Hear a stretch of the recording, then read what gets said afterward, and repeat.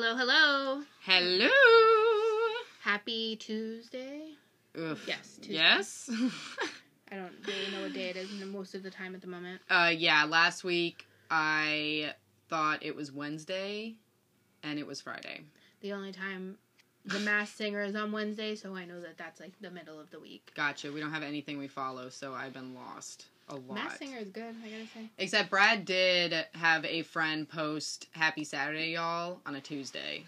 And he didn't know if he was kidding or not, so he texted him, and he was like, "Are you fucking kidding me?" And he deleted it.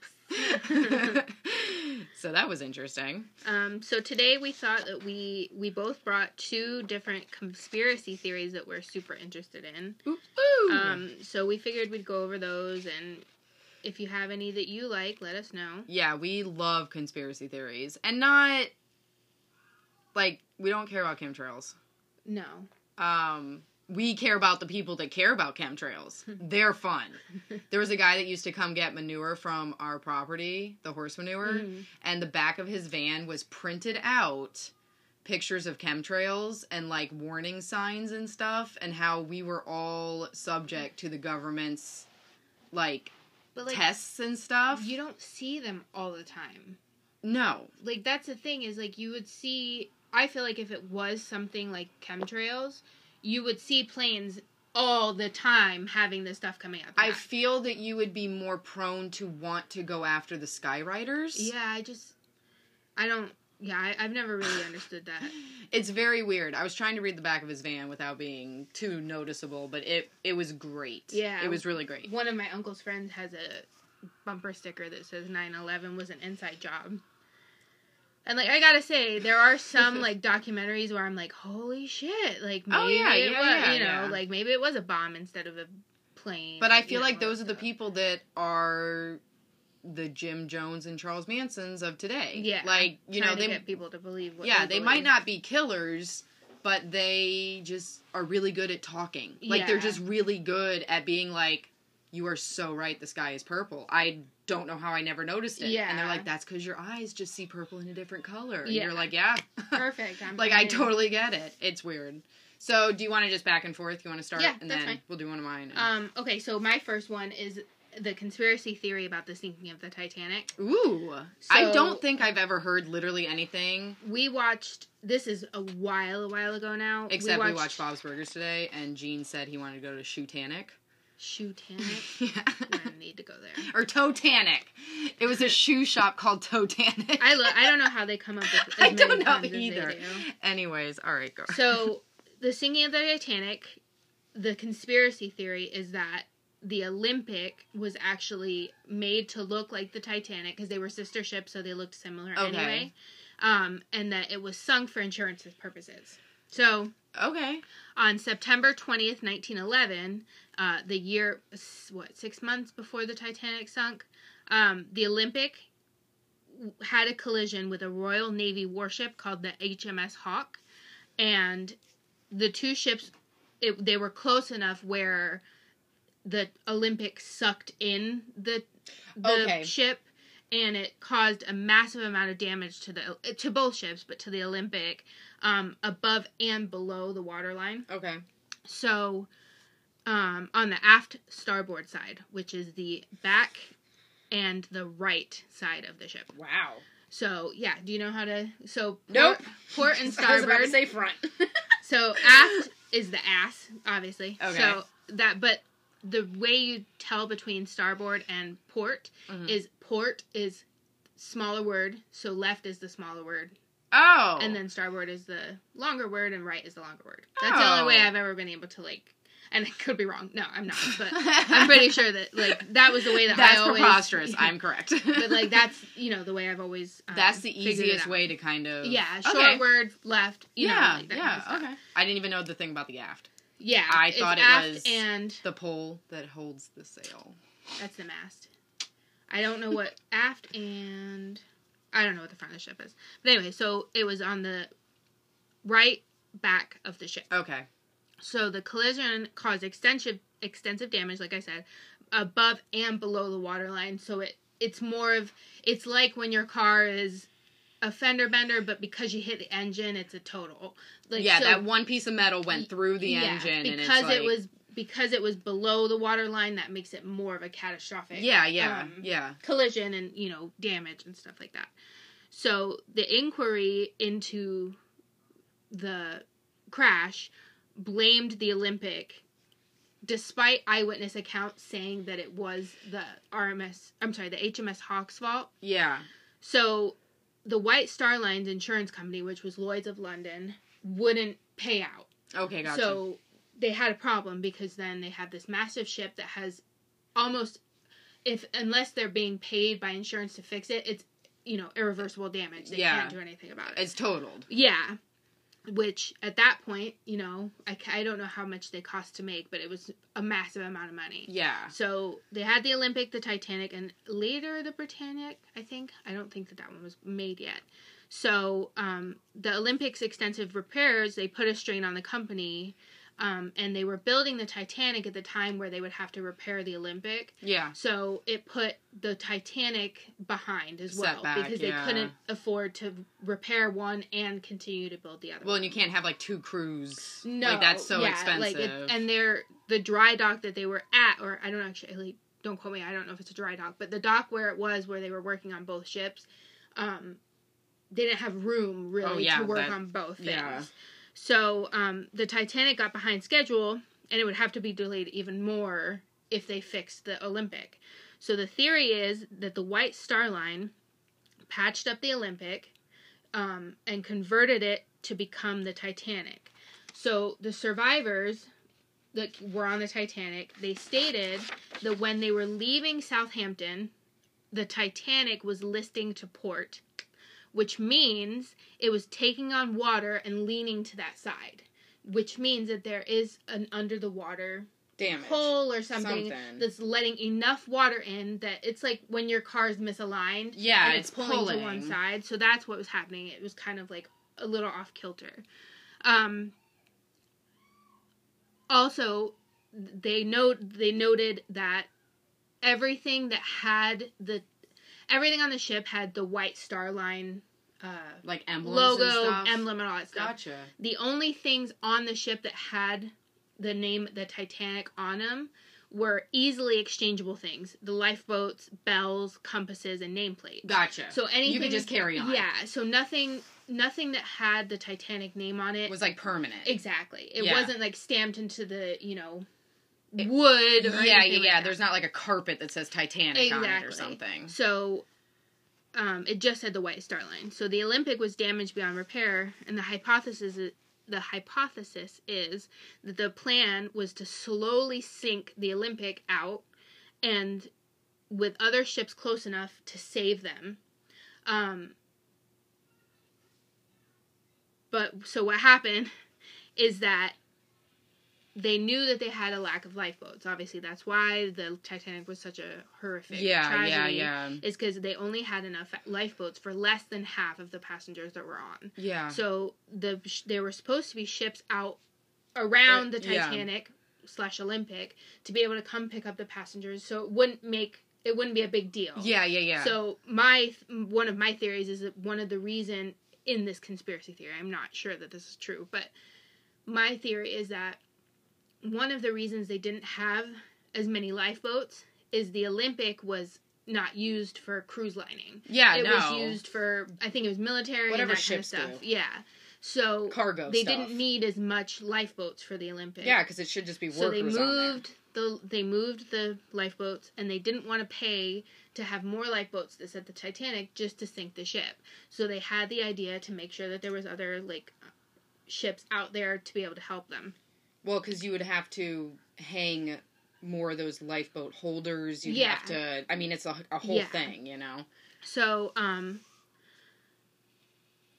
the problem is one of the things that I read is that they were supposed to say something like... They were supposed to light off, 4 flares or 4 fireworks or something like that to let the other ships know that it was time to come help them. Uh-huh. But what happened is that because the damage on the Olympic was so extensive, the patch job that they did wasn't enough, and by the time they got to where they were going to sink the ship, they had already taken on so much water and not been able to shut the watertight doors that it sunk within an hour or two instead of being like an overnight slow process. So they didn't account for that.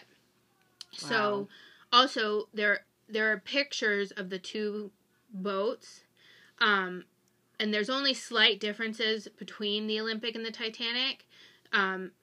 So there's less portholes on the forward C decks of the Olympic. The spacing of the windows on the B deck are different, and something about the A deck. What was the A deck one? There's something about the A deck. I believe it was the spacing of the windows as well. So there are pictures of the Titanic during construction that don't match the picture of the Titanic when it left Southampton. It matches the Olympic. Oh, that's interesting. So there's a few theories. There's one, obviously, the most, like this one, is that they sunk it for insurance money, and then when everything happened the way that it did, like, they fucked up. So they were gonna rename the Titanic. Once that one sunk and it was the Titanic, they were gonna rename the Titanic something completely different so that nobody suspected that was the Olympic, you know, all that kind of stuff. But it sunk too fast and everything got fucked up. Also, there was one theory that I saw. I didn't write it down because it just seemed crazy. But J.P. Morgan was part of the White Star Line. And there's, like, this thing about them being part of the 5, like, main families that control everything in the world. Oh. So there was a few of J.P. Morgan's competitors, enemy type people on the Titanic, because they were going to America, and it was obviously a big deal to go on the Titanic on its maiden voyage. So there were theories that he sunk the boat on purpose, knowing that they would be on the ship to get rid of his competitors and stuff. So, yeah, I thought that was... That's there's more to it. Yeah. I didn't want to, like, go into... I've never heard that. Yeah, we watched a documentary, I think it was on YouTube, a while, like, years ago now, that talked about it. But, I mean, it's compelling. It makes sense. Yeah. Like, and it's definitely something that... You can't really lie about photos of it being built and going, look at that. Yeah. And then photos of wreckage and being like, look at that. Yeah. Like... Well, and, like, I guess it's... Especially back then. To, like, the untrained eye, quote unquote, the differences in, like, how many portholes there are or the spacing and stuff isn't really that big of a deal. You can write it off as a different angle or different... Yeah. But to the trained eyes who have looked at the pictures, like, it's kind of like, weird. Oh, okay, this is a little weird, you know? Wow. Like, so, yeah. And, I mean, it makes sense. Interesting. If they couldn't it does make sense. You know, if they couldn't pay to fix the Olympic, I mean, why not sink it? No, with the knowledge that you're going to be able to save everybody on board, and then this horrible tragedy happens where that's not the case, so you can't really come out of that at a good, you know, like, there's no way to be like, oh, by the way, guy, you know. Well, and you also, I mean, so long ago, people think that they have a hold on technology or building and stuff like that. But again, so long ago, people building are people like me, like my dad and your dad, that's like, no, it'll hold. Yeah. And you're like, oof. Will it? Are you 100% sure? Yeah. Well, and there's other things about, there was a fire that was burning in the bottom of the ship for 10 days before it set sail, and they think that weakened the repairs that they had done. Gotcha. By fire, I mean, like, in the watertight compartments where it wasn't supposed to be on fire, like, not where they're shoveling coal or anything like that. Like, and it wasn't, on a regular ship at that time, it wouldn't have been a big deal to have a fire like that. Yeah. Because it was down in the bottom, like, it could keep it contained. Yeah. But it weakened the repair job that they did, which is what caused it to sink so fast. And for the other, I think it was the Carpathia that came to get them, like, them not to be able to get there in time. Yeah. So. That is insane. Yeah. That's super interesting. Well, and I hope that that's not true, but anything to do with the Titanic, I'm in. Yeah, I know, right? As we look at we have a Titanic experience in Orlando that's relatively new, and Sam's went with her dad. Yeah, we went when I was a kid to the one in St. Petersburg, so I took him for his birthday. Heard? You didn't hear it from me. Oh, that's cool. So one of my favorites is the Dyatlov Pass incident. I don't know. I like to say that it's, like, well known, but then I think that it's just well known to the people that are in my head. Yeah. So, it's really interesting, though, because it's never really... There's never been, like, this solid, like, here is an answer, stop coming up with conspiracy theories. Yeah, isn't it technically reopened? I thought I heard that the Russian government, or Russian whatever, had reopened They might have. So, it happened in 1959. It was the people that were involved with this, they were, like, field agents, they did tests, they knew how to hike, they knew how to live for, weeks out in the wild, I guess you would call it, just like camping. I mean, they're just one of those people. They know what to do, so they can do their research, and they're done. So it was a 9-member ski hiking expedition. They had gone missing weeks and weeks before in northern Urals of Soviet Union. I would never know where any of that stuff is. So it was students and graduates from the Polytechnic Institute. They're a few hundred miles away. And they had set out on January 27th to go to another mountain that was about 7 miles away. They were doing just like rough investigating, rough samples, rough everything. And this is like, it's snowing the whole nine. They never came back. There was another rescue crew that went out to look for them. And this is like forever after they went out there. Cause I mean, it's 1959. Like there's some communication, like we have ways, but not more like walkie-talkie. Yeah. Not like today stuff, not less instant, like talking. I mean, I don't know when like military grade or satellite phones were around, but you'd have to have one of those to actually like contact somebody. Like I don't think that was till like the 80s. Yeah. So like it's that level kind of stuff. So they go out to find them, and there's a couple different camps. I don't know who was at which camp. But they're destroyed. Like, totally destroyed. Some people were never found. There were a few people that were never found. One of the interesting camps, the more interesting camp, was the second camp that was found a while after the first camp, because it was kind of that, like, oh, here. But then, I guess another group had, like, kind of split off within a safe distance, and when they were searching for the bodies, they found the other camp. The second camp, to me, is more interesting. The first camp, what was weird about the first camp, besides everybody missing, was most all of their clothes were still there. And the tent was ripped from the inside out. Yeah. Which is very weird. But they couldn't find anybody. And there wasn't really any signs besides that something horrible had happened, though they're missing. Well, and I know that, like, the zippers were intact. It wasn't like they couldn't have just unzipped to get out of the tent. Yeah, it's kind of weird. And then what I find interesting about the second camp is they did find, the people from the second camp, they were wearing clothes from the first camp. And one of them had their tongue ripped out, but there was no physical damage to their body, to their organs, no bruising. Technically, they were fine. Doctors determined that they froze to death, even though one's missing a tongue. Yeah. Kind of weird. So, and they're all experienced. I mean, they left their shoes.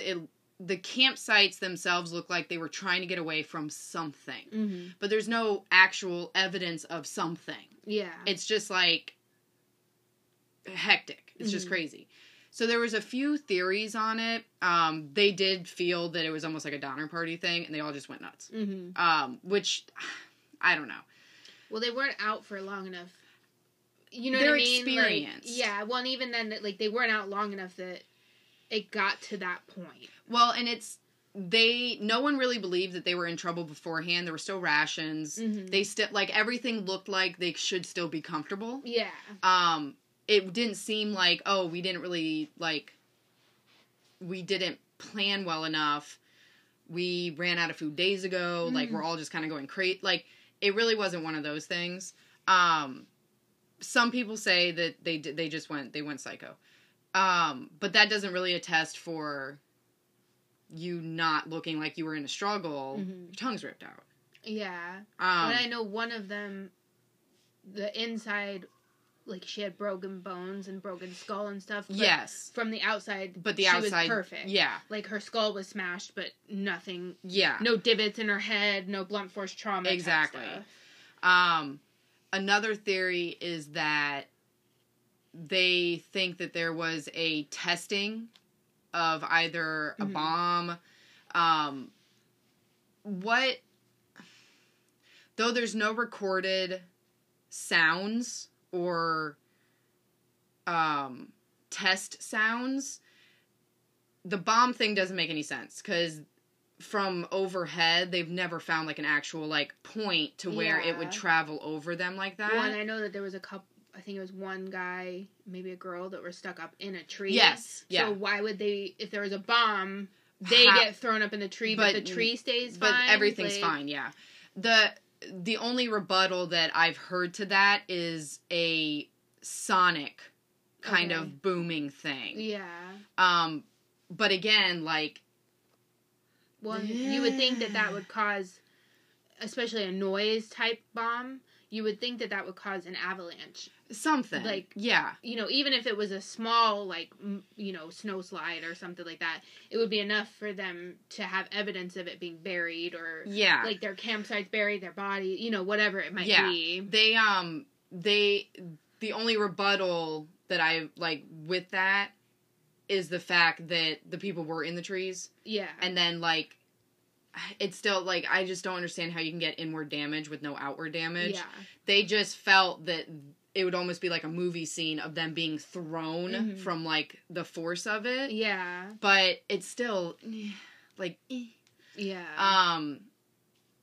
And then, and it's all, you know, the simpler ones, they, you know, they say there was a bear attack. They say that they think someone ambushed them in the middle of the night, but 59 doesn't seem like an ambush time. Well, and, like, it would have to be a group of more than 9 people to subdue all 9 campers. Yeah. Like, it would have to be a pretty large group of people. You know what I mean? Yeah, like, and, I mean, at the same time, like, if there's no outward, like, evidence of how you died, and you're up in a tree, like, you climbed up there. Yeah. Those people aren't around anymore. Why didn't you just climb back down? Yeah. Like, you know, like, how did you die in a tree unless it's tremors? Like, you didn't... Like, one thing I always thought was the fact that, A, some of them didn't have clothes on, and B, some of them had other people's clothes on, but, like, missing shoes, only wearing socks. Like, we're talking, like, Russian tundra. Oh, yeah, yeah. So, like... They shouldn't be unclothed. Yeah. Like, period. Yeah, sleeping like, or anything. They shouldn't they would be wearing some type of protective clothing to sleep, because it's just a tent. Like, yeah, it might be a better tent, but it's still not going to be, like, no, these were, like... perfect, these are, like, fucking carry-on-your-back tents. Yeah, like, they're not that great. You know, even if they have, like, sleeping bags and all that kind of stuff, no, they still need something, like, to keep them warm. It was, like, the bare necessities that were on some people. Yeah. And then not. Yeah. And even then, like, it's fascinating to me. And it's so weird. And no one's really ever gotten closer to what, like, something sound that makes sense. Because then you travel into the obviously I don't understand why they're naked. Like, not naked, but I don't understand why they're wearing barely anything. Yeah, like underwear and stuff. Like, and I don't understand why clothes from one camp are on someone else from another camp. Yeah. You move into obviously they're spooked by something. Bigfoot. The only thing, and, like, I don't say this in, like, any other way except, to me, in a comparison, cattle mutilations have the same kind of thing as this. Mm-hmm. Whereas, like, when they find mutilated cattle that it doesn't make any sense and these people go towards aliens, yeah, they have perfectly circular cutout ear. Like, the ear is gone, but in a beautifully perfect cookie cutter circle. Yeah. Nothing, the blood is congealed, almost as if it was soldered. Yeah. Their organs are totally fine. Almost no blood, though. Yeah. Why, like... technically this cow looks like it should be totally fine, but it's missing or it's cut, like something. Yeah. I'm not saying it's aliens, but it has that same degree of, like, why are you in this clothes? Why don't you have clothes? How are you up in the tree? Yeah. One, the fact that they cut themselves out of the tents always seemed to me like something got in the tent. Yeah, and without you're just, them like, knowing about scrambling. it, and then it was like a panic. But then something has to be small enough that it could get in the tent enough to get them to be able to get away by cutting open the tent and leaving. It's really weird, and I think the biggest key to it, with nothing missing from the campground as far as, like, valuable stuff. No, I mean, it's a while, but nothing that points to someone being there. Yeah. Why aren't they dressed accordingly to going to bed? Yeah. Well, and why are all of them dead? That's another thing, is there's 9 people, and they all died in all these mysterious ways, different from one another for the most part. Yeah, I mean... like, why? Because I know some of them had, like, radiation. Yes, but some of them didn't. So, like, you would think that if it was, like, a radiation bomb that went off, they would all have traces of radiation. Yeah. As opposed to it just being 1 or 2 or 3 or whatever it was. Well, and I think it's the first campsite tested for radiation, but the other one was close enough and didn't. Yeah, that's the thing. It's more like a campground where you're at one patch and then somebody's at the next patch next to you. Not like... No, it wasn't like miles away. At the top of the mountain and somebody's at the bottom. Like, that's not... It wasn't miles away. It was just like whatever was in this certain area, that group was testing that or taking samples. And then this area was like just far enough away that we might as well stay there. Yeah. But if we need sugar, we can run over. Yeah. Like, it's not... It's one of the weirdest and most fascinating things ever. Like, well, I love it. Because it's, I mean, our government's no better, but, like, because it's, like, the Russian government, like, who even now are trying to say that there's no COVID-19 cases there, like, they're not going to tell anybody if something went wrong, if there was a test and they didn't know people were out in the mountains, like, anything like that, like... Well, and that's when it was brought up to Russian government... Their answer, almost like American government with alien stuff, they said it was a bear attack. Yeah. With a bunch of scientists going... A bear definitely knows how to crush a skull without leaving any marks whatsoever. Well, now they were like, so a bear undressed them. Yeah. Ripped out a tongue with, like, no other ripping or tearing. Yeah. Well, and that's another thing, is how, like... What made these people, get undressed? Because they had to have gotten undressed to not have clothes on. Because you don't just decide that you're going to be like, oh, cool, like, I'm hot. It's a little hot in the tundra tonight. Yeah, like, so it had to have been something that maybe, like, something got on them where they were tearing out, That's what's so weird. But there's clothes. But then they're like, wearing clothes from another thing. Like, some of them it is the weirdest thing. It is almost as if someone stumbled onto a normal crime scene and they were like, let's fuck with people. Yeah.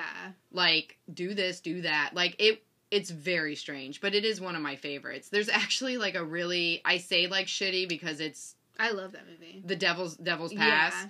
It's so good. Yeah. Well, like, it's time travel and it's, like, descent type creatures. And it does. It has, like, this really cool, Stephen King, like, conspiracy, government, alien kind of thing.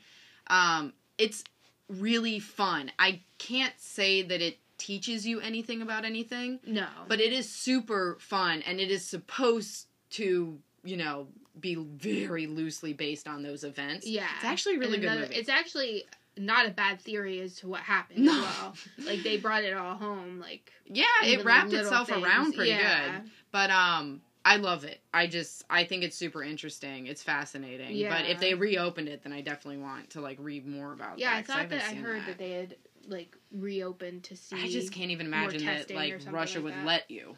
Yeah, like, I mean, I guess because it is one of their most famous things, like, it's not just people from outside Russia that want to know. Like, it is actual Russians that are like, can we find out what happened? Because there's still people going up into these mountains, like... It's so strange, but, yeah, that's one of mine. Check out Devil's Pass. I think it was on Netflix last time I watched it. Yeah, I haven't watched it in a super while. good. So my next one is about Ed Edwards. Mm-hmm. So I'm going to go quickly through his, like, crimes and stuff. The crimes are horrific if you want to look it up, but I wanted to get more to the conspiracy as opposed to, like, focusing on, like, what he did. But in order to get to this conspiracy, you need to know what he did. So, he was the sweetheart killer. So he was orphaned at a young age and sent to an orphanage. Mm-hmm. And he was in and out of... What year was he, roughly? No? In, like, the 60s, 50s area. So his crimes weren't until the 70s, though. So okay, gotcha. He kept getting put in jail for petty crimes, like burglary and check forging and all that kind of stuff. So he kept escaping from prison. Mm-hmm. So, it got to the point where he was escaping and all this stuff so much that he was put Ted on Bundy. He was put on the FBI's top 10 most wanted list so that people would catch him.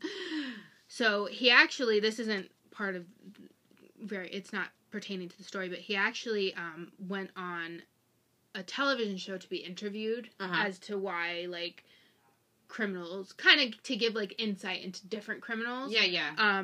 Because at that point they didn't know he was a murderer. They only knew about, like, his... I don't want to say petty, because burglary and stuff is not good, but not murder classified crimes. as a petty theft, yeah. So, he's known to have murdered 5 people. In Ohio, in 1977, he murdered Billy Lavaco and Judy Straub. And in 1980, he murdered Tim Hack and Kelly Drew. They were stabbed and strangled. And because of the couples, he was nicknamed the Sweetheart Killer. Yeah, okay. So it took 29 years and a DNA match for them to be able to arrest him for those 2 murders. Oh, wow. So what happened was that his daughter, April, he had 5 kids and an adopted son who went missing when he was, like, 18. So he had... Oh, wow. So his daughter, April... saw on, I don't know if it's TV or, you know, something like that, about the Sweetheart murders, and they moved around a lot when she was a kid. So it coincided with where they were living at the time was when the murders were, and the clubs that these people, because it was outside a club for one, and outside, like, a lover's lane type situation for the other ones. Mm-hmm. One of them, I don't know if one of them or both of them, but one of them for sure was on October 31st, like on Halloween night. Yeah. I believe the club one was on outside the club. And by club, I mean, like, pool hall type club. Okay, not yeah. Know, not like disco type club. 60s type club. Yeah. So, his daughter April saw on TV about these murders, so she called the police and said, I think it's my dad. I'll get into... I feel like a lot leads to that, because I would never... So there are other things in her life that make it so that she thinks that her dad does these. All right. So one thing that he used to do, Ed Edwards, is they used to move around a lot, but they used to move in the middle of the night. They would never move during the day. She would be woken up in the middle of the night. We're going. And, yeah, they would move, and, you know, not little moves. It would be from, like, us in Florida to moving to, like, Tennessee or... Like, it's not like my house is haunted, so I'm going to go to the next town over. Exactly. It's like, we're going to have a 32-hour car drive. Yeah. Like, so April remembers that... Was he married? Okay. So one of the reasons that they moved in 1982 was because they moved because his wife was in the hospital, and when she got out, they moved again. She was in the hospital because he had stabbed her. Okay. But... they didn't want, or he at least, and was able to abuse and bully his wife into moving again, didn't want anybody to know that she had been stabbed by him. So in their childhood, they adopted, but like kind of more of a took under the wing type thing. Gotcha, yeah. A boy named Danny, and his name was Danny Boy Edwards. Like, he changed his name to be part of the family. So he went into the military. Oh, I'm sorry. One thing was that Ed Edwards had gone AWOL from the military. Okay. He was caught. When he was younger, he was caught and he dishonorably discharged. Okay. And he went in, I think he was, like, charged with going AWOL. Okay. So Danny Boy went into the military and wanted to go AWOL. So he asked Ed to help him go AWOL. So Ed had taken out an insurance policy on Danny Boy, like, a while before, when he joined the military. Yeah. So nobody knew this, but Danny Boy went missing. Yeah. So they found out eventually April called the police and said, I think my dad is the one who did the sweetheart killings. This was in 2010. Wow. So he was arrested and extradited to where the murders took place, and he confessed to 15 more murders other than the two that she had couples seen. that she had known about. He also confessed that Danny Boy had come to him to ask for help going AWOL. Yeah. So he took Danny Boy out into the woods to show him how to live on the woods. At least, I don't know. I guess maybe he thought, like, Danny Boy thought he could do it for a year and then it would be like, oh, we're good. We never found him. Yeah. Like, well, he shot him. Okay. Edwards shot Danny Boy when they were out in the woods and just left him, left his body there. So he could collect on the insurance money. So, this is where it gets crazy. So, April remembers her dad not being a good person, obviously. Yeah. Stabbed her mom in 1982. Like, they moved in the middle of the night a lot. Yeah. So, that's a very, very, very brief description of Ed Edwards. If you want more information, he's very fascinating, but I want to get to the conspiracy part of this. So, John Cameron wrote a book called It's Me, the Ed Edwards, the serial killer you never knew about. Mm-hmm. So, he hypothesizes that Ed Edwards could be... So one thing that Ed Edwards did was any town that they moved to, he would try to ingratiate himself into the police. He would go to bars that police frequented. If there was a crime scene, he would, want to go and, he's at, watch and the help. police picnic. Exactly. Do you need mustard? Exactly. Do you need help? Do you need this? Because he wants to be a cop, but he can't be because he's, his background and stuff like that.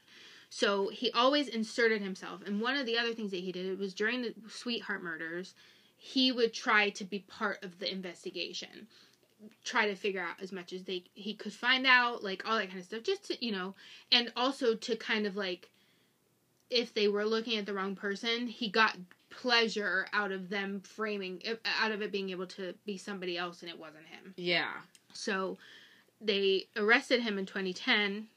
So John Cameron... We're going back to him. So, he analyzed other murders that Ed Edwards could have committed. So, one of the murders that he thinks he could have committed was Adam Walsh, which is John Walsh's son, who was decapitated, I believe. His kappa was detated. And then Otis O'Toole had confessed to that and then recanted and, Yeah. So, he thinks that Ed Edwards could be responsible for that because he lived in the place where Adam Walsh lived at the time. Mm-hmm. John Benet Ramsey. Really? Because he looked like Santa at the time. Mm-hmm. And we know John Benet was murdered on Christmas Eve. Yeah. And he lived in Boulder at the time of the John Benet Ramsey murder. The Robin Hood Hills murders. Really? So, the Robin Hood Hills murders of Stevie Branch, Michael Moore, and Christopher Byers, which we've obviously been talking about. Twice now. Check it out. So, because Ed was obsessed with police, he tried really hard to assimilate into the police procedure. He loved when people got framed for his crimes. Yeah.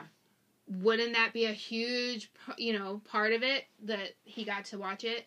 So one of the most compelling pieces of evidence that Ed Edwards killed the Robin Hood Hills kids is in Paradise Lost, the first movie, when John Mark Byers and Melissa Byers are at the graveyard. You're smiling and giddy right now. It's like because this is just insane. Because there's actual I wish you could see your face. There's actual evidence of it, and it gets even crazier. This isn't even the worst one. So they're looking at the gravestone with Christopher Byers' gravestone with John Meyer and Melissa Byers. So they pan the camera. Yeah. And Ed Edwards is standing right there. Shut up! No fucking way. He's dressed in all white. He literally looks like what's his name? Oh, the guy from Jurassic Park. Yeah. So he John looks Hammond. He has the hat, he has the staff, and he has a white shirt and white linen pants on.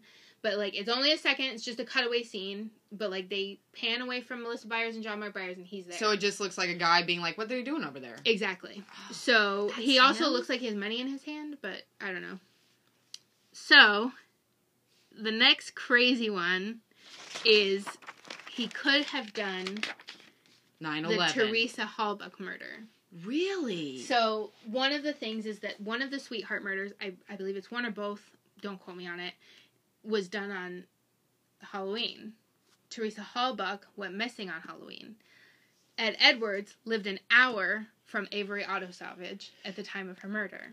Really? In Making a Murderer, when they go to the courthouse, they pan around. They're showing, I believe it's Stevie's dad, Steven's dad, coming in the doors to the courthouse to go for the trial. Ed fucking Edwards is standing there in a blue shirt in the hallway, just kind of assimilated into the cops right now. Yeah, like and he's there. Like I've known about this conspiracy theory for a while. So I've watched Paradise Lost, and you see him, and I've watched Making a Murderer, and it's like, holy fuck. And it's him. Like, they've, like, I don't know what you do as a cop, like, because John Cameron is a cop, the guy who has these series. Yeah. Like, he's confirmed that both of them are Ed Edwards, in both of them. What? Yeah. So, and the fact that Teresa Halbach went missing and murdered on Halloween, and that was his MO, was that Halloween was the night that he went out and did it. Yeah. And they, like I said, he lived an hour from Avery Auto Salvage, so really not that far, close enough that he went to the trial. It's one of those things that an hour for us puts us in Tampa with 8 million stops in between. Yeah, an hour in Wisconsin. Is 3 cornfields. Yeah, so holy shit! But we're not done. What? The biggest one. But wait, there's more. So the biggest murder that John Cameron believes that Ed Edwards could have been is the Zodiac Killer. Okay, well. Because they lived in Northern California. In every place that the Zodiac killings happened, they were within, 10 to 15 minutes of living in those places. Because they moved around a lot, but, literally every murder matches up with an address. He's the guy the police officers didn't stop. So his young mugshot, matches the deposit, what's the fucking word? Composite sketch of the Zodiac Killer with the glasses. It matches it, good. Very, very good. What? And so his daughter, April, which is another reason she went to the cops, is she remembers as a kid, her dad used to make all 5 of the kids sit down and watch stuff about the Zodiac Killer, news briefings, all that kind of stuff. But kind of that, Dad, why? So they would be watching, and she said it was like her dad was watching a football game. Every so often, they would say some kind of fact about what happened with the Zodiac Killer, and he would punch his fist down and go, "That's not how it happened." Every time. She said multiple times he would be like, "That's not how it happened. They're getting it wrong." Really angry that they were getting the story wrong. Wow. Yeah. So, it's crazy. This is crazy shit. Yeah. They can say whatever about the Zodiac. Yeah. But everybody could be if he's in that? Yeah. He's in both of those? He's in Paradise Lost. Like I said, it's the scene where John Mark Byers and Melissa Byers at Christopher Byers' grave. Yeah. They pan around and he's dressed like the guy from Jurassic Park. And then he's in a blue shirt. He's in a blue t-shirt when Stevie's dad is coming into the courthouse to go for I think it's Steve's trial. I don't think it's Brendan's trial. Steve's trial, he walks in the door, and he's, behind him, just on camera, just hanging out in the courthouse, in the hallway to go into the courthouse. And John Cameron has confirmed that it was him both times. Is he alone now? Did his wife either pass away or... So what happened was he got arrested for the 2 sweetheart killings. Yeah. He got sentenced to life in prison. This is 2010. Yeah, and died within a month of being in prison. Of course. Because he was on oxygen. He was 70-something years old. Gotcha. He was on oxygen, overweight, obese. But I mean, for him to be at the Avery trial and to be at the Paradise Law, in that... Yeah. Did he still have a wife then? Or was he, solo? I don't know. Okay. He's not anywhere near anybody. So I just didn't know if, kids and wife were nope, we're not going to That's him in the background behind Ken Kratz in Making a Murderer. Oh, yeah. I hate Ken Kratz. Oh, yeah. He looks like he's looking at him like he wants to kill him. Right? One, he's not talking to anybody. He's not... How is he... Yeah. And then in Paradise Lost, this is him in that.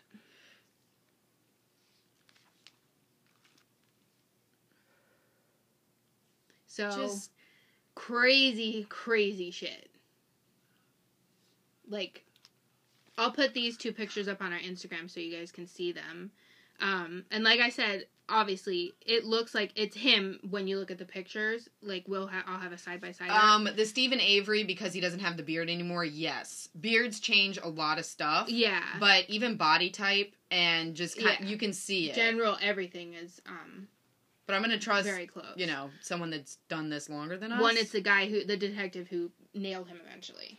So, but yeah, so all the high-profile murders, like the Robin Hood Hills, John Bonet, Zodiac, Making a Murderer, and like I said, he lived in every place that happened at the time it happened. Russia around 1959? Right? Like, isn't that crazy though? Holy shit, he was like in the background. Yeah, that's like that. That's his thing. His thing was to get himself in with the police so that he could watch his crimes, them trying to solve them, and then if they got too close, that was when he moved. Like, or if he thought that maybe him being around them too long was detrimental to him, like, that's when he would leave. There's a documentary, I cannot remember the name of it. It was a children's sex trafficking thing. It was something about these kids that were doing, they were newspaper boys. Paperboys. Oh, Johnny Gosh? Yes. Mm-hmm. And him being in the frame of the newspaper, or the news lady that was like, all these people have shown up to go look for these boys kind of thing. And he's front and center. Yeah. The guy that conducted everything. Yeah. It's like that. Like when it's like those pictures seconds before death. Mm-hmm. Holy shit. Yeah. So it's... I don't know so much. I mean, him living in Boulder and that kind of stuff, it's very suspicious because obviously he is a murderer. And he got off on being part... Like, it's like when the police always, around a crime scene, film the crowd that gathers. Yes. Because a lot of them want to come back. Yeah, a murderer or whoever committed the crime will be in the crowd to see their handiwork. It's like when you paint a room...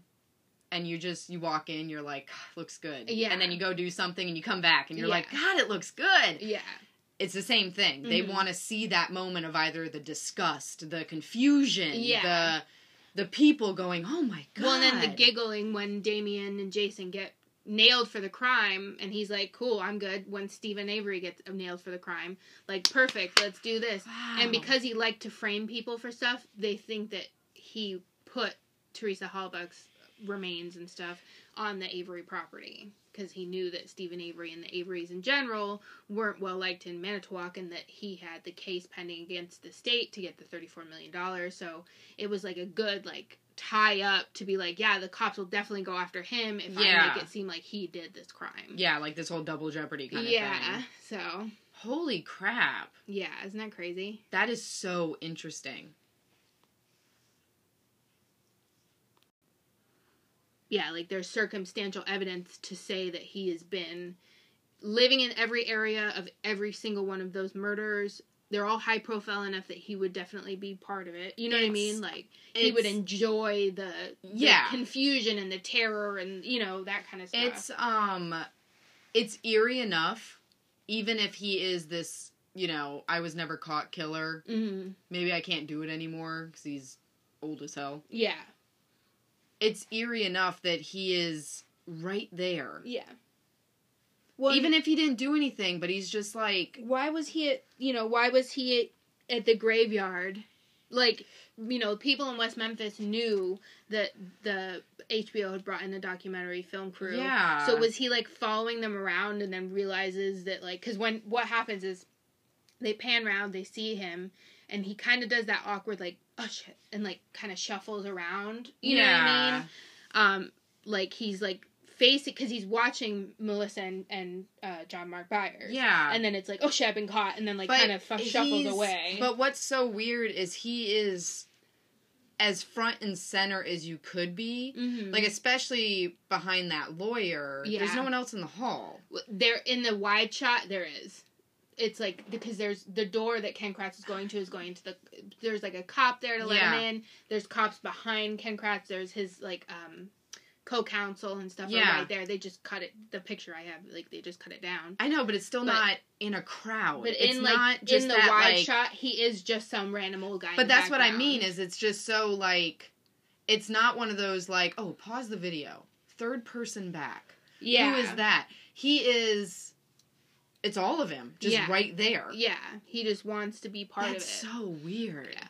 So... That is fucking creepy. There's a documentary type thing. It's like 45 minutes long on there needs YouTube, to be more. Right? On YouTube called Brain Scratch. So if you search Brain Scratch Ed Edwards, it'll come up. It'll give you, like I did, with like a little background information about him. But it goes more in depth into like how he could have committed the other murders, like the more high profile murders. Wow. Has anybody emailed Bob Ruff yet? Right. Look into this. We need your, like, really pretty documentary style and Right. also a podcast. That is insane. Yeah. That's fascinating. Holy shit. Well, mine's not as fast. That's, like, so cool to me. My next conspiracy theory is, this is just the one that, kind of leads, there's a bunch of other ones. But the main one is the bloop. It's an ultra low frequency, high amplitude underwater sound detected by the U.S. the NOAA in 97.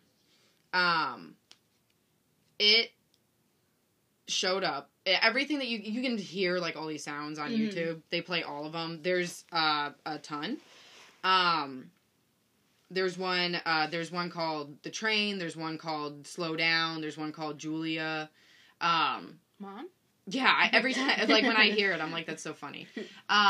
There's actually a list of them. They play them slower, on YouTube. I think Julia lasts, like, 12 minutes. They just play it slower so that you can, like, hear the frequency of it better. Yeah.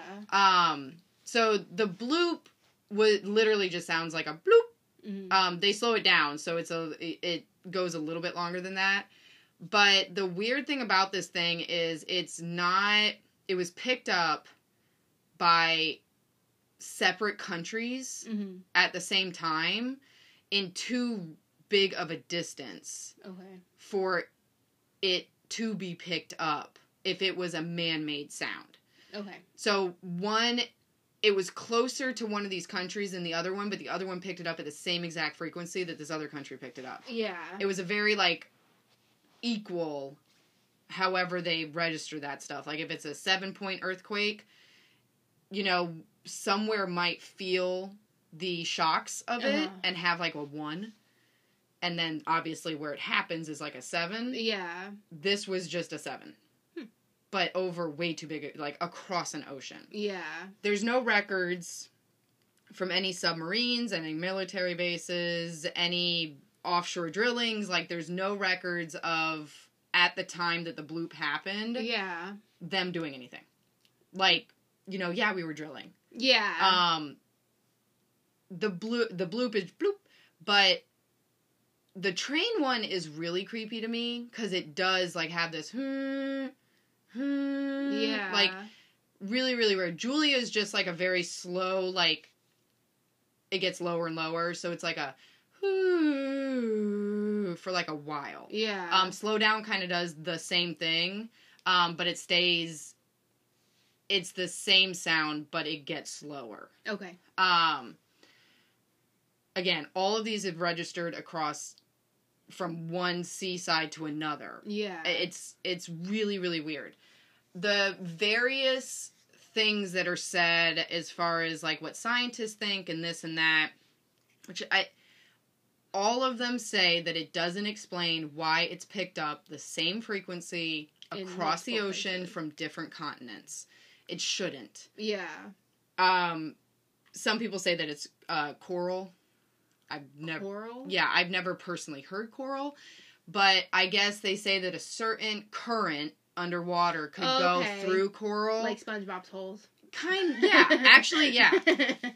But across continents, yeah, that doesn't make any sense to me. Yeah. Well, if you can offshore oil drill in Alaska, but they can't hear it in Russia, then how would you be able to fucking hear coral? Yeah, it's one of those. One scientist said that it was a group of man ray eels that had gotten too large. What? And this was kind of the basis on all of these sounds, where it wasn't like, what do you think the Julie is? It was like, well, it's this, and this. And then when you look at the other stuff, they're saying it's this, and this, too. Very, very strange. A lot of people say that it was like an illegal military-type drilling thing. Yeah. But the sounds don't sound natural for that. Yeah. Like, especially, like, the slow-down stuff. The bloop was just really weird. And then it goes on to what animal could it be? Yeah. Some people said that it could be, I think they said it was a humpback whale. Mm-hmm. Because the humpback whale somewhat makes the sound of, like, slow down. Mm-hmm. But again, it shouldn't register Yeah. from one continent to another. Well, and like if you go whale watching in Boston, the whale that you see there, you're not going to hear in Florida. That's, yeah, and that's even less of a distance than what these people are picking up on their It doesn't work sound. like that. Yeah. Super, super weird. There's not really, like, anything that's either concrete or, because you don't know. Yeah. You don't know what's down there. Some of them said that it could be submarines either hitting one of those water drafts underneath. Okay. Something like that. Mm. But everyone goes back to they don't know why it's registering In both places. in both places at the same intensity. Yeah. Well, like, you have to wonder, like, obviously they always say that we know more about space than we do our own ocean. Yeah. But, like, you have to wonder, like, I literally just found out recently that blobfishes, they don't look like that when they're where they're supposed to be. No. Like, they're regular looking fish, and when you see a blobfish, they didn't know for a long time because they only ever saw them, like, once they came up. But it's a massive amount of tissue damage to this fish that makes it look like that. Yeah. They don't look like that. that. No, they don't look like that down there. I think they're 3,000 feet down or something like that. Yeah, they shouldn't But, like, be up here. Period. Yeah, but like we talked about on a different episode how long it takes to get down to the Titanic in the submarine, and that it's 3 hours down and 3 hours back up. Yeah. That's the Titanic. Think about the Mariana Trench. We have no clue what is down there. There could be, like the blobfish that looks completely different down in the ocean than it does when it comes up to shore.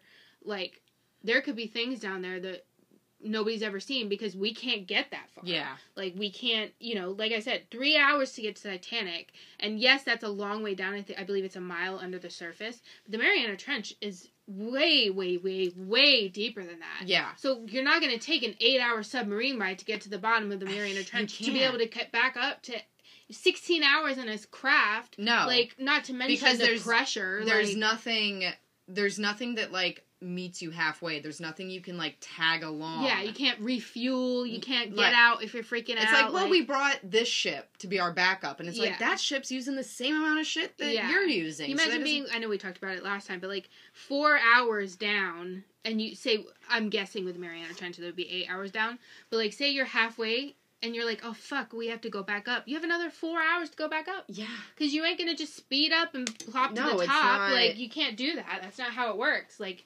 you're going to take the time. Like, yeah. Being, like I said, these guesstimate to get down 8 hours, but 16 hours to get back and forth, that's not even including the time that you have to spend down there in order to see whatever kind of animals are down there.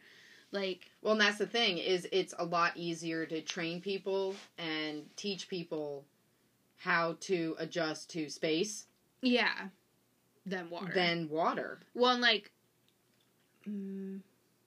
I don't know which would be worse. Because, like, I know that it's pretty much instant if you, like, open your spacesuit while you're out in space. Like, it's pretty much instant that you die. Yeah. But, like, I feel like if your submarine started to crack and water came in, you're still, yes, the immense pressure would do something to your body. Yeah, but you're still fighting it. You're still holding your breath. You're still... Yeah, like, there's still that element of drowning, and, like, that, to me, sounds way worse. Yeah. Like... No, the ocean's terrifying. Yeah. It's terrifying. And, like, at the same time, you're in space. It's one of those things where... And again, like, I'm a big believer in there's something bigger than us out there, more knowledgeable than us. Mm-hmm.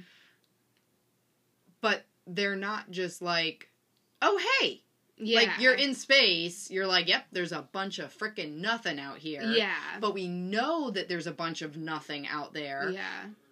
I believe in a lot of, like, self-hidden machine kind of stuff with aliens. Like, a lot of just, like, either refractions or something. Yeah. So, if they are out there, then you're like, cool. Like, I can't see you, so I feel a little bit better. Mm. I believe that you're not real, so I don't see you and I feel better. Yeah. It's just me out here. You know for a fact things live in water. There's something like, it is down a there. fact that things live in water. Well, like, I know in the Meg, the premise is that it's in the Mariana Trench. Yeah. And, like, you know, yes, it seems far-fetched for Hollywood, and I'm not saying Megalodon specifically, but there are things down there that we've never seen, and we probably will never see. Yeah. Because until we decide that we're going to start exploring our ocean and figure out a way that we can get safely do it. Thousands and thousands of feet down into the Mariana Trench, you're never going to know what's down there. No. So something that could make the noise that makes the frequency in both places just as it's high. Scary. What the fuck is that? Well, and that's the thing is, like, you know, more rational scientists have said that it could be, like, plate tectonic stuff, but it doesn't register on a movement scale. Yeah. It registers on a sound scale. Well, so, that's the equivalent of it being heard in California, because I know that's where tectonic plates are, like the San Andreas Fault, that moving, but we can hear it here? Like, no. Yeah. It doesn't register in Florida when it moves over there. Exactly. So it's one of those kind of, like, I get what they're saying. There was some talk about, like, underground, like, iceberg kind of stuff. Okay. Again, we don't know. Yeah. But I get it, but you would think that if it can make a sound like that, it would register on a Richter kind of frequency. Well, and is there any evidence that after any of these sounds there's any kind of, like, tsunami or There's anything? nothing. So it's not causing, like, a hurricane or a tsunami or anything like that? Literally a sound.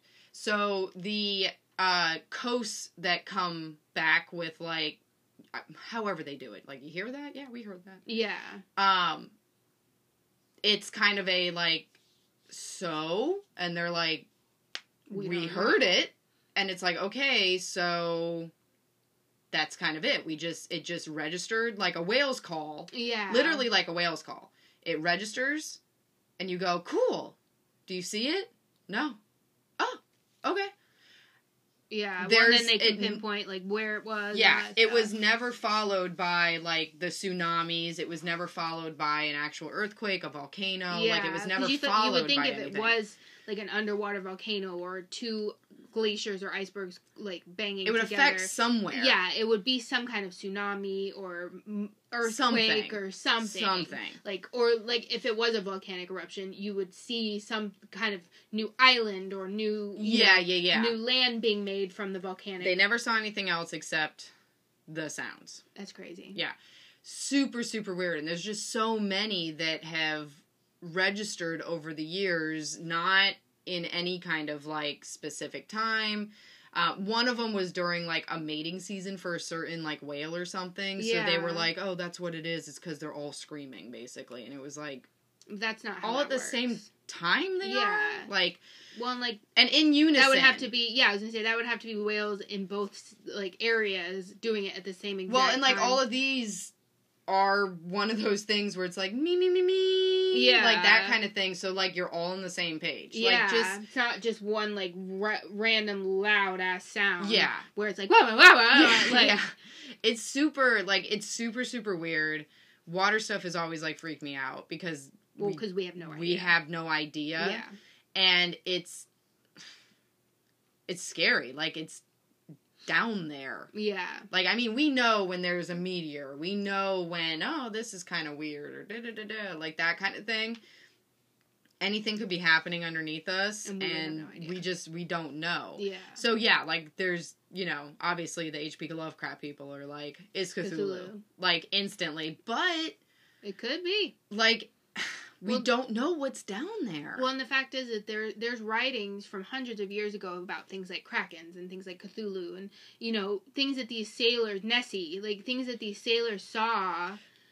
And yes, they had been on the ocean for, you know, months at a time, but they can't all have the same story and it not be real. You know what I mean? Well, and I mean, there's been the giant squids and giant octopus that have washed up where, I mean, like, one of my favorite pictures is they're standing on this squid. Mm-hmm. And you're like, that is a really cool, like, nice little patio the guy's standing on.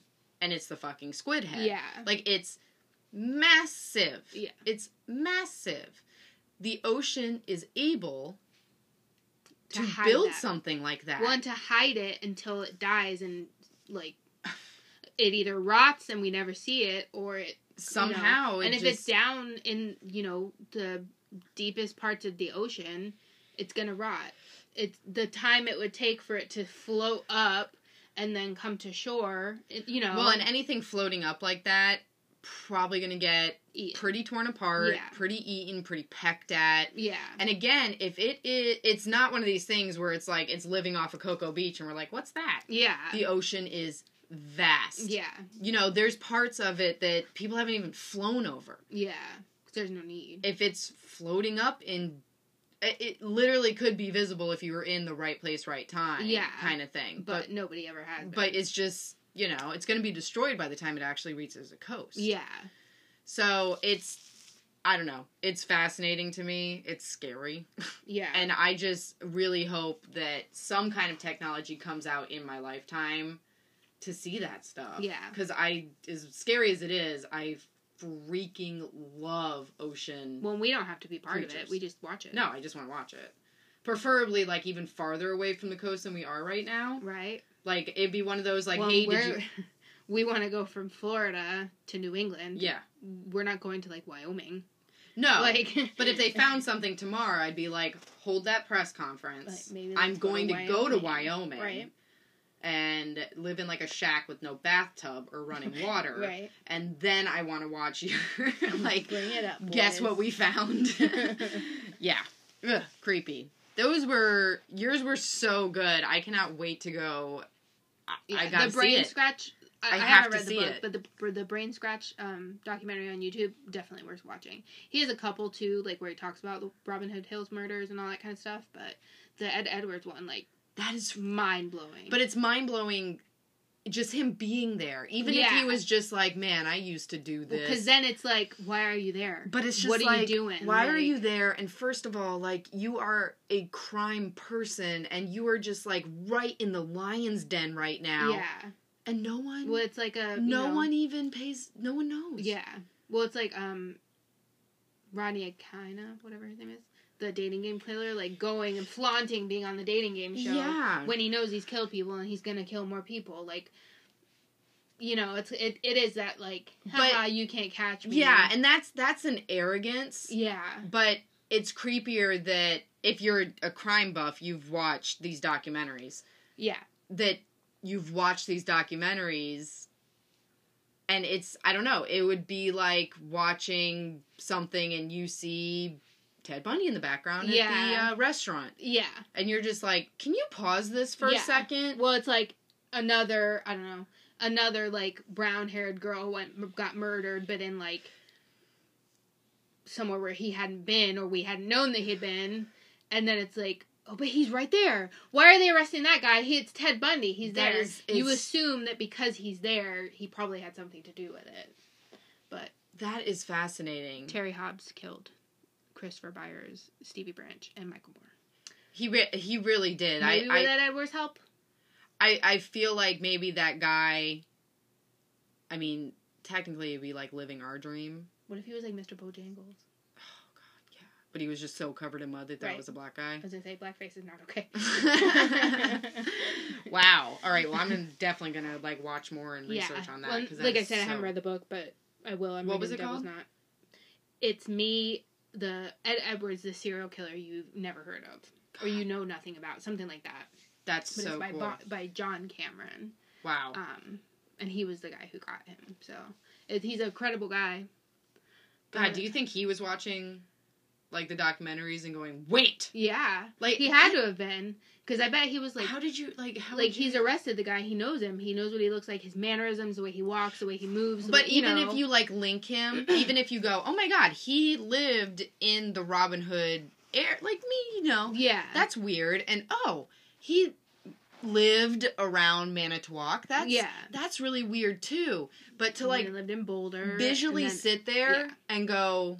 He's lived Wait everywhere. a minute. Wait a minute. That's... Yeah. him. Mm-hmm. Like, because you think that stuff happens, but there's no way that a camera crew, like, caught it. Yeah. It's just like, oh my god. Well, like, that he would be bold enough to be on camera at these bold places. enough to be at a gravesite with two parents there. Yeah. Knowing that there's a documentary film people there. But again, the area. That's getting so close to the police. Yeah. That it's like, I don't know, they're going down the graveyard Thursday to shoot some blah, blah, blah. Yeah. Because you have to have police there. Mm-hmm. Like, there has to be, like, a cop at the gate just being like, we're only letting, it's 15 minutes. Yeah. Then you can go into the graveyard. Yeah. That would work with his, like, buddy cop thing. Mm-hmm. Finding out about the murders, who they think did it, like, you know, pushing the whole, oh, I heard there was cults in West Memphis. Well, and especially, like, the Stephen Avery thing was such a big thing in Manitowoc, because what the hell's he'd going gotten on in out after Manitowoc? 18 years, and it was like he's suing the police department, so wouldn't it be perfect to plant the evidence with him? Well, knowing that they would want him in jail, so they're not even going to look at anybody else, because it's like, fuck yeah, let's get Stephen Avery. Well, they mention in the Stephen Avery thing, like, how they're like, well, we have to, like, get people away from the courthouse, and it's just like a big buzz. Like, everybody wants to be in there. Yeah. He got in there. Yeah. Coming in with Ken Kratz and with Stephen Avery's dad. So. Like, how are you in the front lines of a court case that everyone wants to be involved with, but, you know, it's first come by importance? Yeah. How? I have no idea. Holy shit. Yeah. But, guess we'll I'm gonna have to watch those again. Right. We'll be back next week. Yep. And let us know what your favorite conspiracy theories are. Let us know what you thought about ours. Yeah, for sure. And we'll see you next week. Bye.